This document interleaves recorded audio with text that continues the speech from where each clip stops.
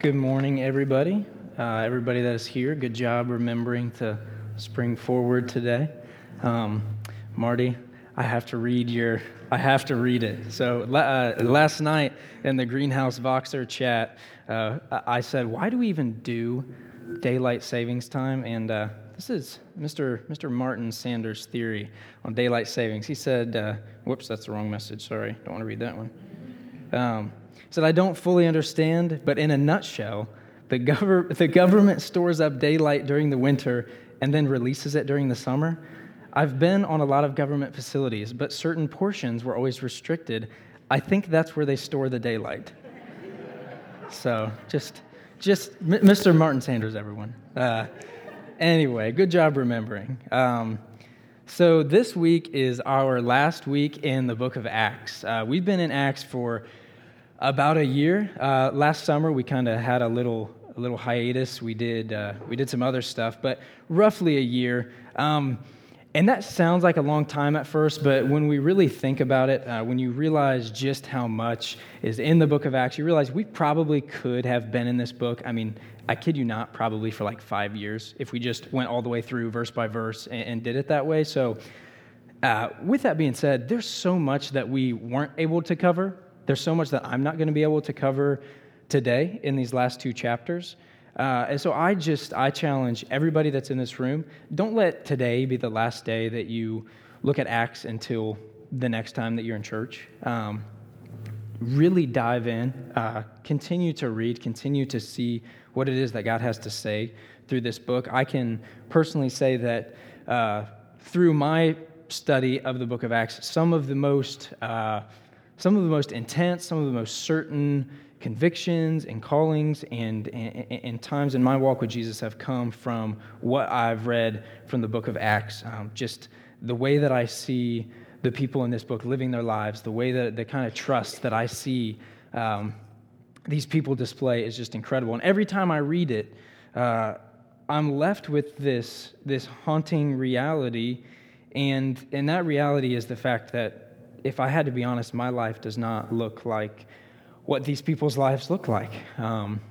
Granted, part of that is because they lived 2,000 years ago, but the other part is because of the fact that when it comes to my faith, I don't necessarily think that I trust like these people trusted. I don't think that I'm quite as willing as many of the people that we read about in this book are. And maybe you can sympathize and empathize with that. But anyway, I just challenge you, continue to go through this. So, little side note. Today, we are going to be in Acts chapter 27 and 28. So if you want to get a head start, you can flip there. I'm not going to jump in quite yet, but that's where we're going to be. The approach that I want to take to these last two chapters is really a big picture kind of approach. And that's why I mentioned the fact that, hey, we're going to be skipping over a lot of things. So as we go through these two chapters, there's a lot of things that are worthy of more time, worthy of more attention, worthy of more study, but we just don't have time to go through them all today. And likewise, that's the same time constraint we've had with this entire book. I want to come at it with the big picture, though. What is the big picture of the book of Acts? What is the main point that we can glean from this book as we've gone through it? About 6 months ago, I was teaching on Acts 12, and I came up with a one-sentence summary to describe the book of Acts, kind of the purpose of the book of Acts. And this is what it was, and I think it still reigns true. God, by His word, through His Spirit, working in and through surrendered servants, is carrying out His good plan of salvation in Jesus Christ, and it cannot be stopped. This is the purpose of the book of Acts.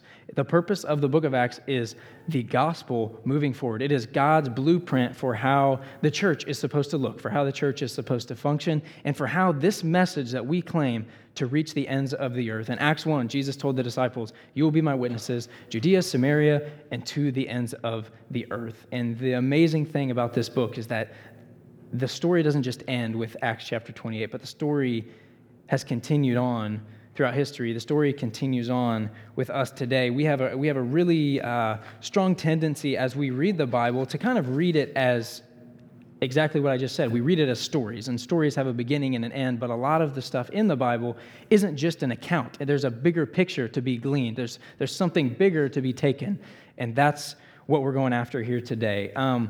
The book of Acts is not just a collection of accounts and events, but it is that. It is a book of a collection of brief stories that came about because one person or a group of people decided to do a couple things.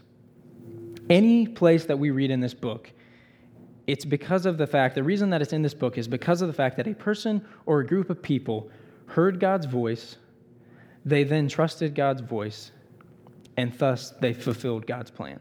It's really that simple. We start with the disciples at the very beginning of Acts. Jesus says, wait in Jerusalem till the Holy Spirit comes. What do? They heard Jesus' voice. Then they trusted. They waited. The Holy Spirit came. Thus, the plan was fulfilled.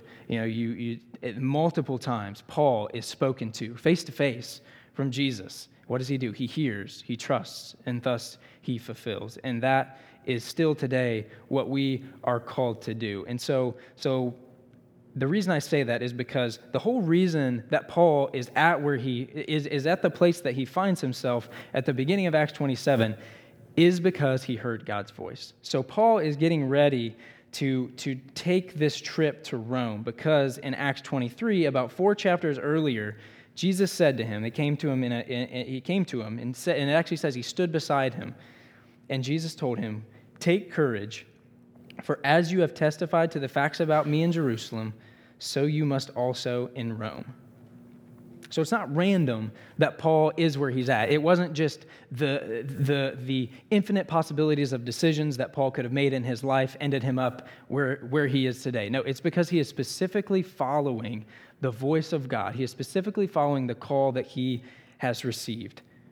Paul heard the voice. Now, I want to stop there because I want to be clear on something. When you hear the phrase, hear the voice of God, or I heard the voice of God, oftentimes, we automatically start to think that it has to be audible. It has to be an audible voice. That's not the case. However, just like we had people share last week, many people have experienced that. People have experienced God coming to them and speaking to them in an audible voice. But that's not the only way. This book right here, the Bible, this is God's voice. A fellow believer who's speaking into your life, that can be God's voice. That still small voice as you're praying, as you're leaning into God, as you're asking Him to reveal things to you, that still small voice, that's the voice of God. That's the voice of the Holy Spirit. And so I don't want us to get too caught up on, okay, I've never audibly heard God, so this doesn't apply to me. No, it still applies. It's just, the point is, someone heard the voice and they decided to trust it. And then there's another question that comes along with that is, when you do hear His voice, or if you have heard His voice, are we going to be willing to follow His voice? Are we actually going to be willing to do what He says? The interesting thing about what we see when God speaks to someone in the Word is it doesn't usually come with a whole lot of details. As a matter of fact, it's usually just a sentence or two. God's voice doesn't come with a list of details, but what it usually does come with is a promise. It usually comes with a promise and a request to trust, or a compelling voice that calls you to trust. Not details, but a promise and a request to trust.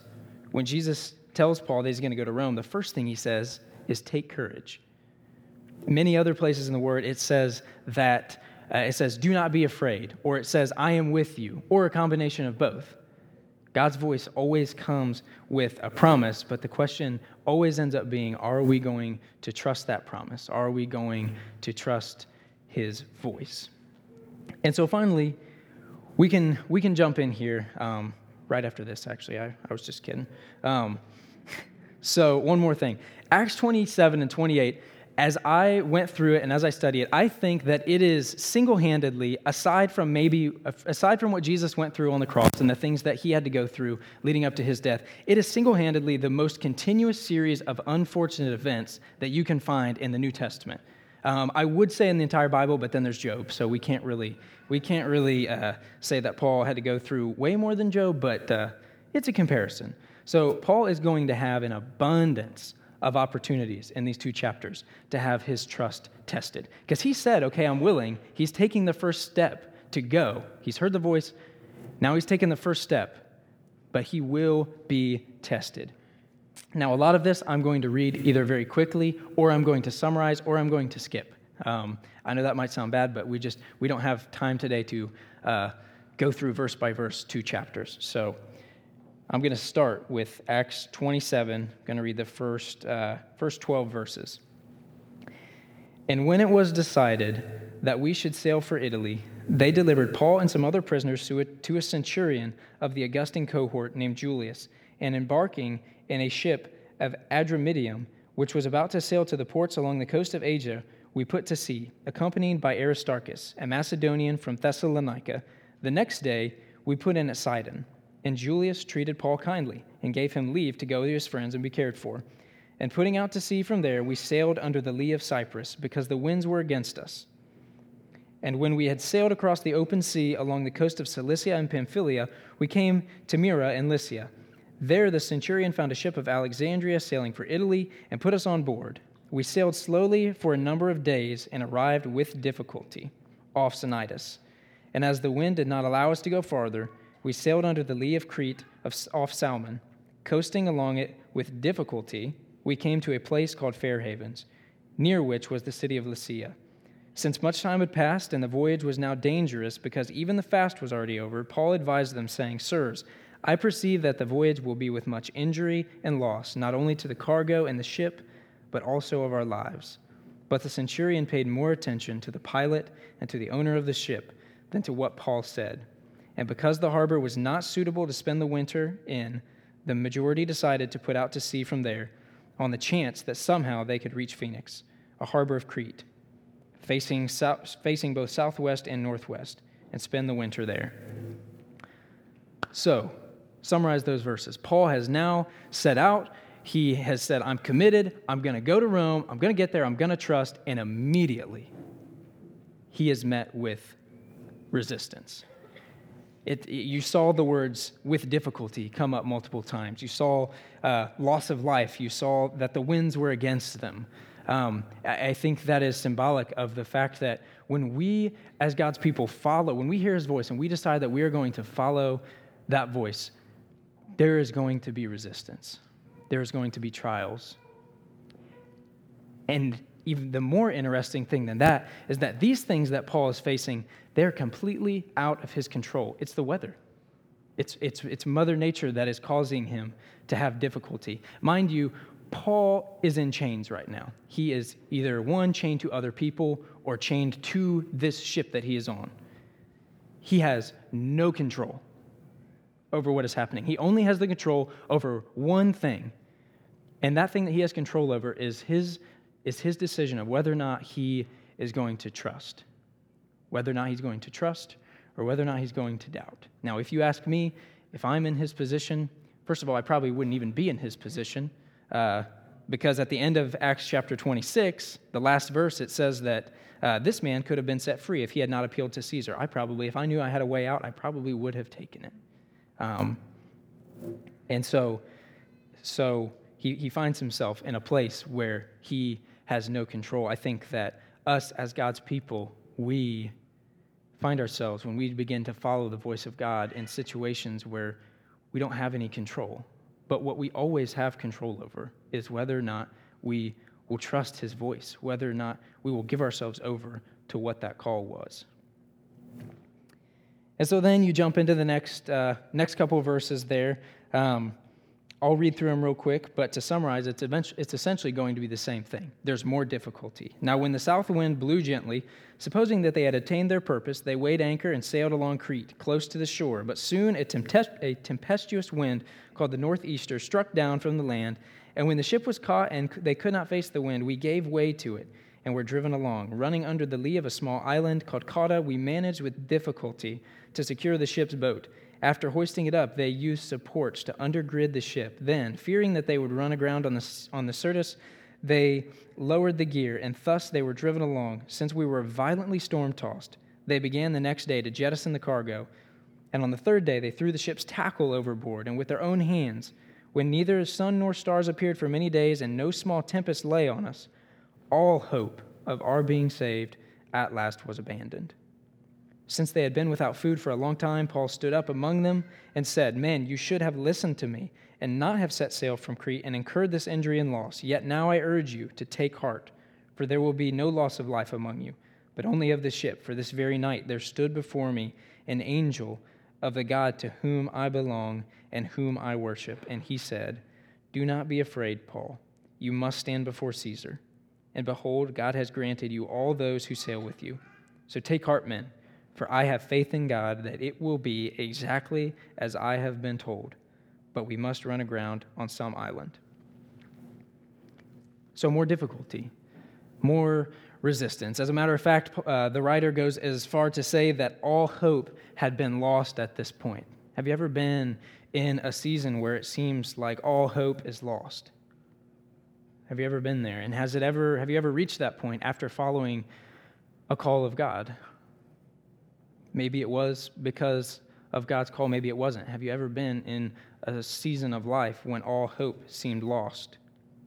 Well, this is where these men find themselves. But what we see is that the child of God, the person of God who received the call, they are hope in hopeless situations. They provide encouragement. They provide the hope in a situation where it seemed like all hope had been lost. In the midst of this moment, when they truly believe that they are at their last leg, they are facing certain death, Paul says, "Do not be afraid," or an angel says, "Do not be afraid, Paul. You must stand before Caesar, and behold, God has granted you all those who have sailed with you." He also says "For this very night there stood before me an angel of the God to whom I belong and whom I worship." Now, Paul could have very easily said, "An angel of God," but he doesn't say that. He says, "An angel of the God to whom I belong and to whom I worship." Remember the situation that Paul is finding himself in right now. He is in the midst of a storm that is likely going to kill him, and he's there because God called him there. And all of these people also believe that they're going to die. And Paul, he has the audacity to say, "An angel of the God whom I serve and who I belong to and whom I worship told me this." At that moment, those people around him, those other soldiers, would probably be looking at him saying, "Oh, your God? Like, your God is kind of the one that, if you trust your God, he's the same one that got you here in this place. He's the same one that's about to let us die. You're going to trust him?" And Paul says, yes. God came and he comforted Paul. He provided hope in a hopeless situation. We, as the people of God, as we pursue the call that God puts on our life, there will be moments when there's a hopeless situation, and we have the opportunity, we have the choice of whether or not we're going to be those people that give out hope in a hopeless situation. We get to decide if we're going to be people who trust or if we're going to be people who allow our circumstances to dictate our actions. Once again, Paul has no control over his life at this moment, but what he does have control over is whether or not he will trust. So we keep going. When the 14th night had come, as we were being driven across the Adriatic Sea, about midnight, the sailors suspected that they were nearing the land, so they took a sounding and found 20 fathoms. A little farther on, they took a sounding again and found 15 fathoms. And fearing that we might run on the rocks, they let down 4 anchors from the stern and prayed for day to come. I'm going to skip the next couple of verses, but basically what happens is they reach a point where they're kind of encouraged. They feel like things are going to turn around. They feel okay. If we jump ahead to verse 39 of chapter 27, it says, "Now when it was day, they did not recognize the land, but they noticed a bay with a beach, on which they planned, if possible, to run the ship ashore. So they cast off the anchors and left them in the sea, at the same time loosening the ropes that tied the rudders. Then, hoisting the foresail to the wind, they made for the beach." So they're at this point, and things are starting to turn around. Things look like they're going to end up being pretty good. But then the very next verse, "But striking a reef, they ran the vessel aground. The bow stuck and remained immovable, and the stern was being broken up by the surf. The soldiers' plan was to kill the prisoners, lest any should swim away and escape. But the centurion, wishing to save Paul, kept them from carrying out their plan. He ordered those who could swim to jump overboard first and make for the land, and the rest on planks or on pieces of the ship. And so it was that all were brought safely to land.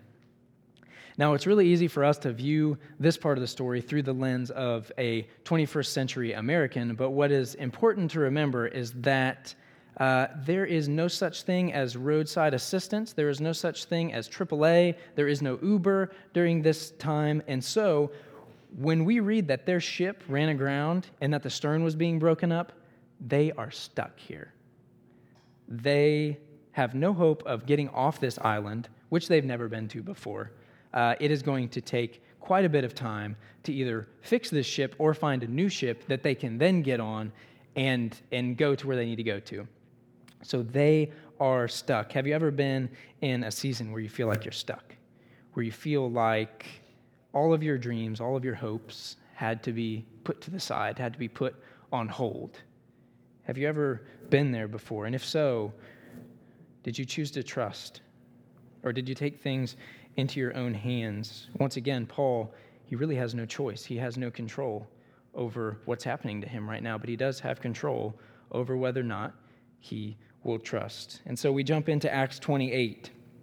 It says, "After we were brought safely through, we then learned that the island was called Malta. The native people showed us an unusual kindness, for they kindled a fire and welcomed us all, because it had begun to rain and was cold. When Paul had gathered a bundle of sticks and put them on fire, a viper came out because of the heat and fastened to his hand." Now, at this point, if I'm Paul, I'm thinking, are you kidding me? Are you serious? Everything I just went through, I narrowly escaped with my life a couple times. I finally get here, and a snake bites me. And not only that, but it's a viper. So this snake is supposed to kill him. It actually says that when the native people saw the creature hanging from his hand, they said to one another, "No doubt this man is a murderer. Though he has escaped from the sea, justice has not allowed him to live." He, however, shook off the creature into the fire and suffered no harm. They were waiting for him to swell up or suddenly fall down dead, but when they had waited a long time and saw no misfortune come to him, they changed their minds and said that he was a god. And so, once again, Paul had no control over what was happening to him.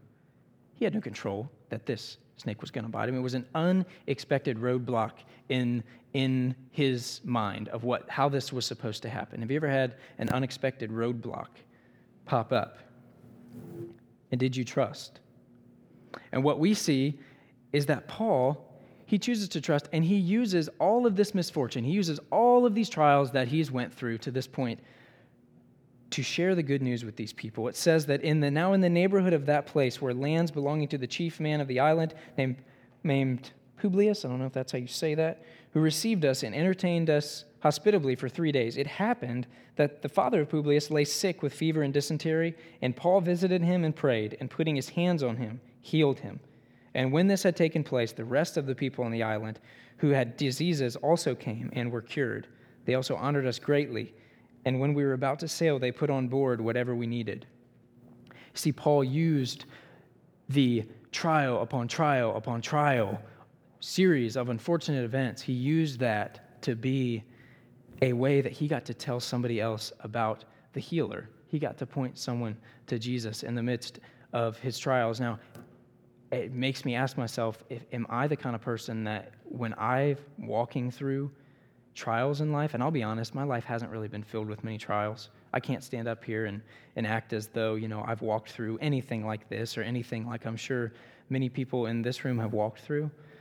But I can tell you this, that I do not look for those opportunities to share the good news with people. I do not.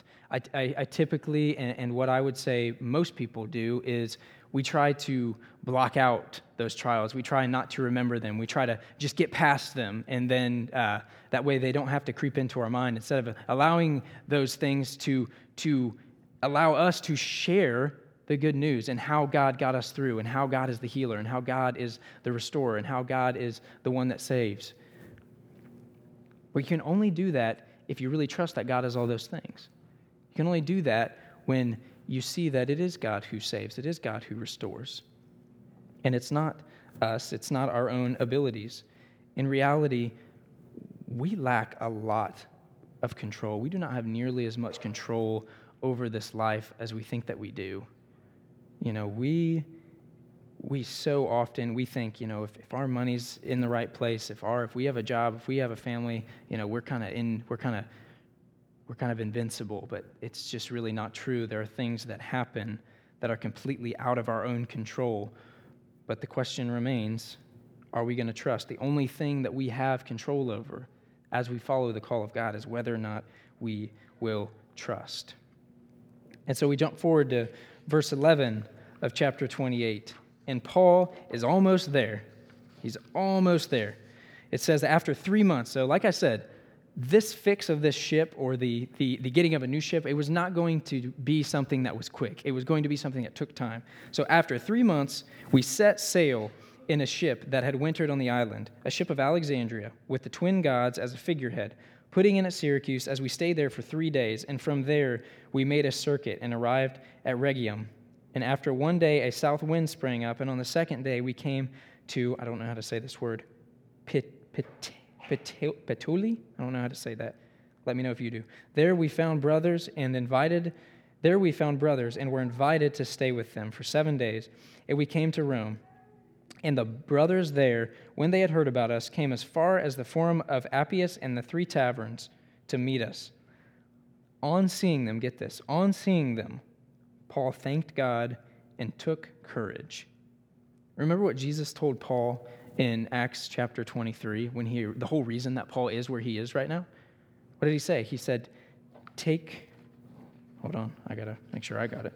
He said, take courage, for as you have testified to the facts about me in Jerusalem, so you must also in Rome. And so Paul is seeing this unfold now right in front of his eyes. He's at Rome. He's here. He's like, okay, I've made it. And it says that he thanks God and that he takes courage. Paul is seeing in front of his eyes the faithfulness of God play out in his life. He is seeing that God has been worthy of his trust the entire time, and that God will continue to be worthy of his trust. And so he gets here, and he has the opportunity now to speak with these Jewish leaders. Verse 17, after 3 days, he called together the local leaders of the Jews, and when they had gathered, he said to them, brothers, though I had done nothing against our people or the customs of our fathers, yet I was delivered as a prisoner from Jerusalem into the hands of the Romans. When they had examined me, they wished to set me at liberty because there was no reason for the death penalty in my case. But because the Jews objected, I was compelled to appeal to Caesar, though I had no charge to bring against my nation. For this reason, therefore, I have asked to see you and speak with you, since it is because of the hope of Israel that I am wearing this chain. And they said to him, we have received no letters from Judea about you, and none of the brothers coming here have reported or spoken any evil about you. But we desire to hear what your views are. For with regard to this sect, we know that everywhere it is spoken against. When they had appointed a day for him, they came to him at his lodging in great numbers. From morning till evening, he expounded to them, testifying to the kingdom of God and trying to convince them about Jesus, both from the law of Moses and from the prophets. And some were convinced by what he said, but others disbelieved. Do we ever think about our obedience? And do we ever think about how our willingness to trust could be the difference between someone hearing the gospel, someone coming to know the Lord? Do we think about it that way? And then also the opposite, do we ever think about the fact that our unwillingness and our disobedience to share the gospel could directly result in somebody not coming to know the Lord, or at least somebody being delayed in coming to know the Lord? Do we think about it that way? And in the American church and in modern Christianity, everything is a focus on, and don't get me wrong, this isn't a bad thing, but most everything is a focus on, it's just you and God. It's just your relationship with God. It's just whatever works with you and God, that's what you got to go with. But there is a very, very big part of this thing called Christianity. There's a very, very big part of this following Jesus thing that involves us blessing others, us doing good works. The book of Ephesians actually says that we are God's handiwork, created in Christ Jesus to do good works that were prepared in advance for us. It's not just about us, our obedience, our relationship with God, us hearing from God, us trusting God. It directly affects the people around us. It directly affects whether or not this gospel is going to go forward and going to spread and going to get to the ends of the earth. And that's not on me. It's not just on Paul. It's not just on missionaries across the world. It's on every single one of us who says that we desire to follow Jesus. And if we reject that, if we don't feel the weight of that, then this commission is never going to be fulfilled. There will be people who never hear. There will be people who never have an opportunity to know about the hope that is in Jesus. Do we allow the weight of that to set in our lives? Or do we just think it's just me and God? It's just me and God. As long as we're good, everything's good. So Paul finally gets here, and he's been able to use these trials as a way to lead people to Jesus. Skip to the very last few verses here, verse 28. Therefore, let it be known to you that the salvation of God has been sent to the Gentiles, for they will listen. He lived there 2 whole years at his own expense and welcomed all who came to him, proclaiming the kingdom of God and teaching about the Lord Jesus Christ with all boldness and without hindrance. So the book of Acts ends, and it's a bit of a fairy tale ending in one sense. You know, Paul gets to share the gospel freely, and it's all great. But then on the other hand, we're left with so many questions. Well, what happened to Paul? What happened to the church at Rome? Did the church at Rome ever grow? What happened to the church in the rest of the book of Acts? Well, what happened to Peter that we read about? What happened to, all these other believers? What happened to this thing? It begs the question of what comes next? What came next? What happened next? There's a very specific reason that we're not told what happened next, that this story has an open-ended ending. And it's because this story is supposed to be constantly picked up by the next generation, by the next group of people, by the next person who would say that they're going to follow Jesus. Acts is not something that we should read and look at and be like, oh, that was a nice story.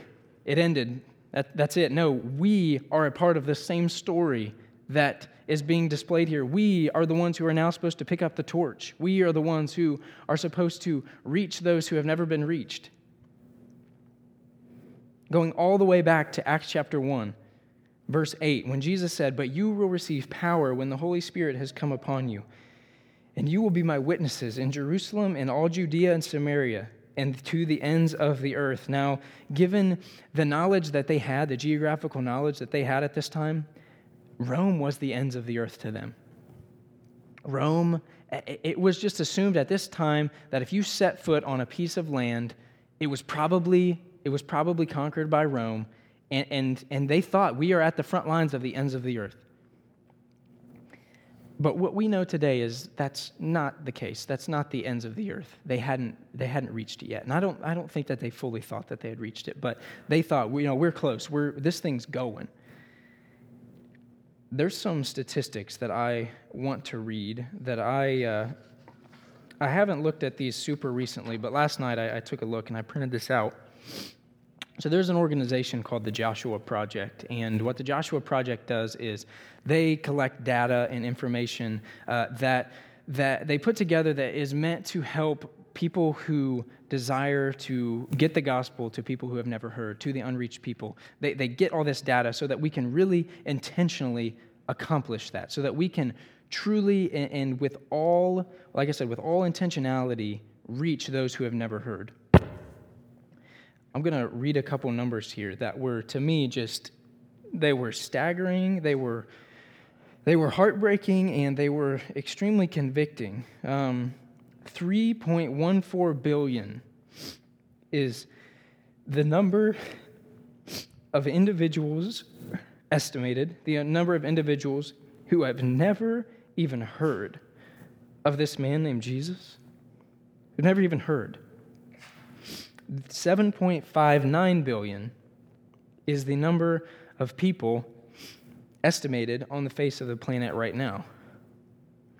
So if you do the math, and they did the math for me, 41.5% of human beings on this planet right now have never even heard about any of the things that we so often take for granted, that we come and listen to on a Sunday. They've never even heard that there is a God that can give them hope in a hopeless situation. They've never heard that there is a God who loves them, who came for them, who died for them. They have no idea. Now, it's easy to think, okay, 41.5%, do the math, there's about 60% who have been reached. Now, you could make that statement, but they don't let us get away with that here. They provide a little pie chart, so I'll read a couple more statistics. So the 41.5%, completely unreached, never heard the gospel, ever. 7.1%, minimally reached is what they're categorized as. 10.4%, superficially reached. 22%, partially reached. And finally, 19% significantly reached. And so in reality, when we take a look at those numbers, there's about 80% of the world who has either never heard or who doesn't know that there's a God that loves them, who have not had a real, genuine encounter with the love of God. Now, on one hand, it's easy to read these statistics, and I'm not trying to make us feel guilty about anything.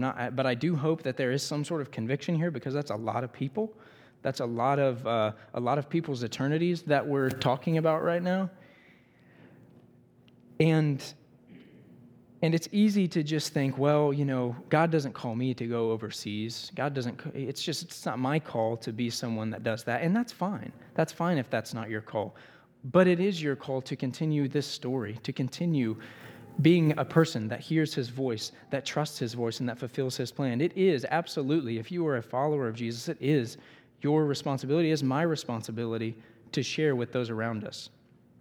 The question comes down to, do we actually trust that God is going to be the one that speaks through us, that it's not on us to have the perfect words to say? Are we just going to trust that if the opportunity is before us, that we can take it and that it's going to be okay?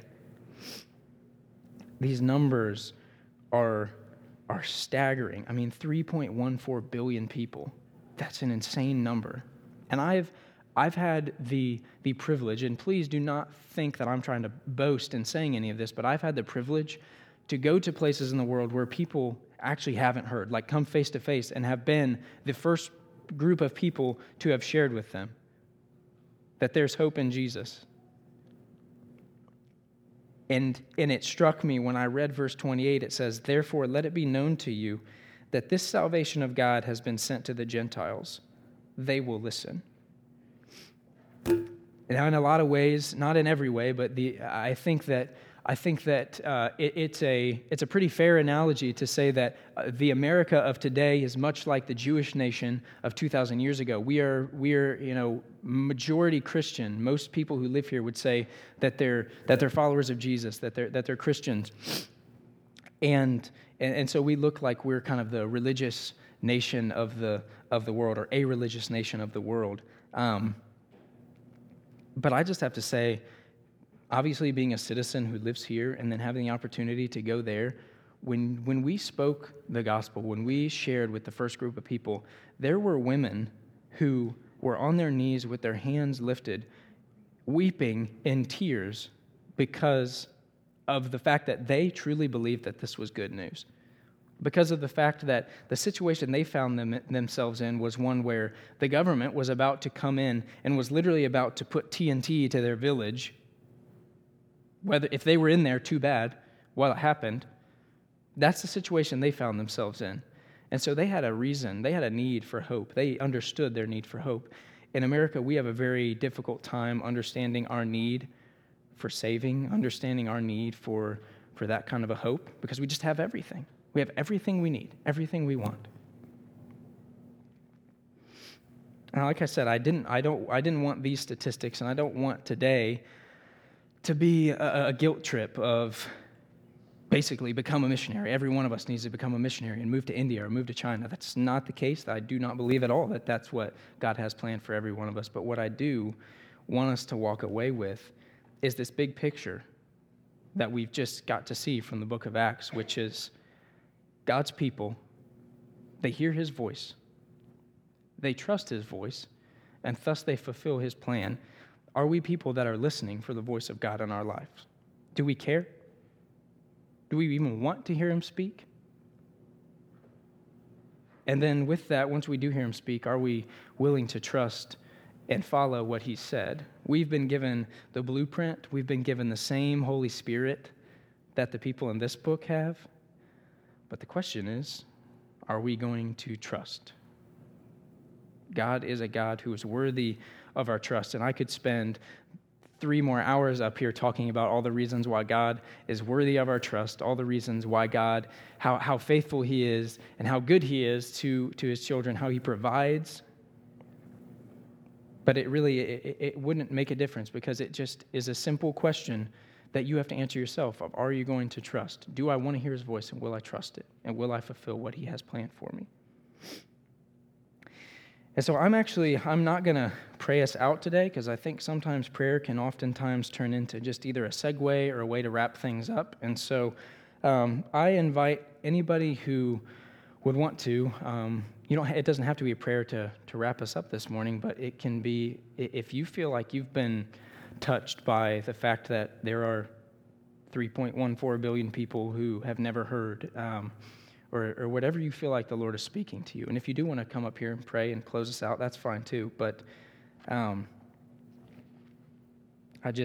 want those numbers and the reality of what we've talked about to really just to hit us for a minute. I don't want to allow us to have the opportunity to just run away and to turn our minds to something else. I want us to think about it because it's something that, like I said, it's a reality. These numbers represent people, and these numbers represent souls and eternities and people that God loves and people that God wants to know him. So yeah.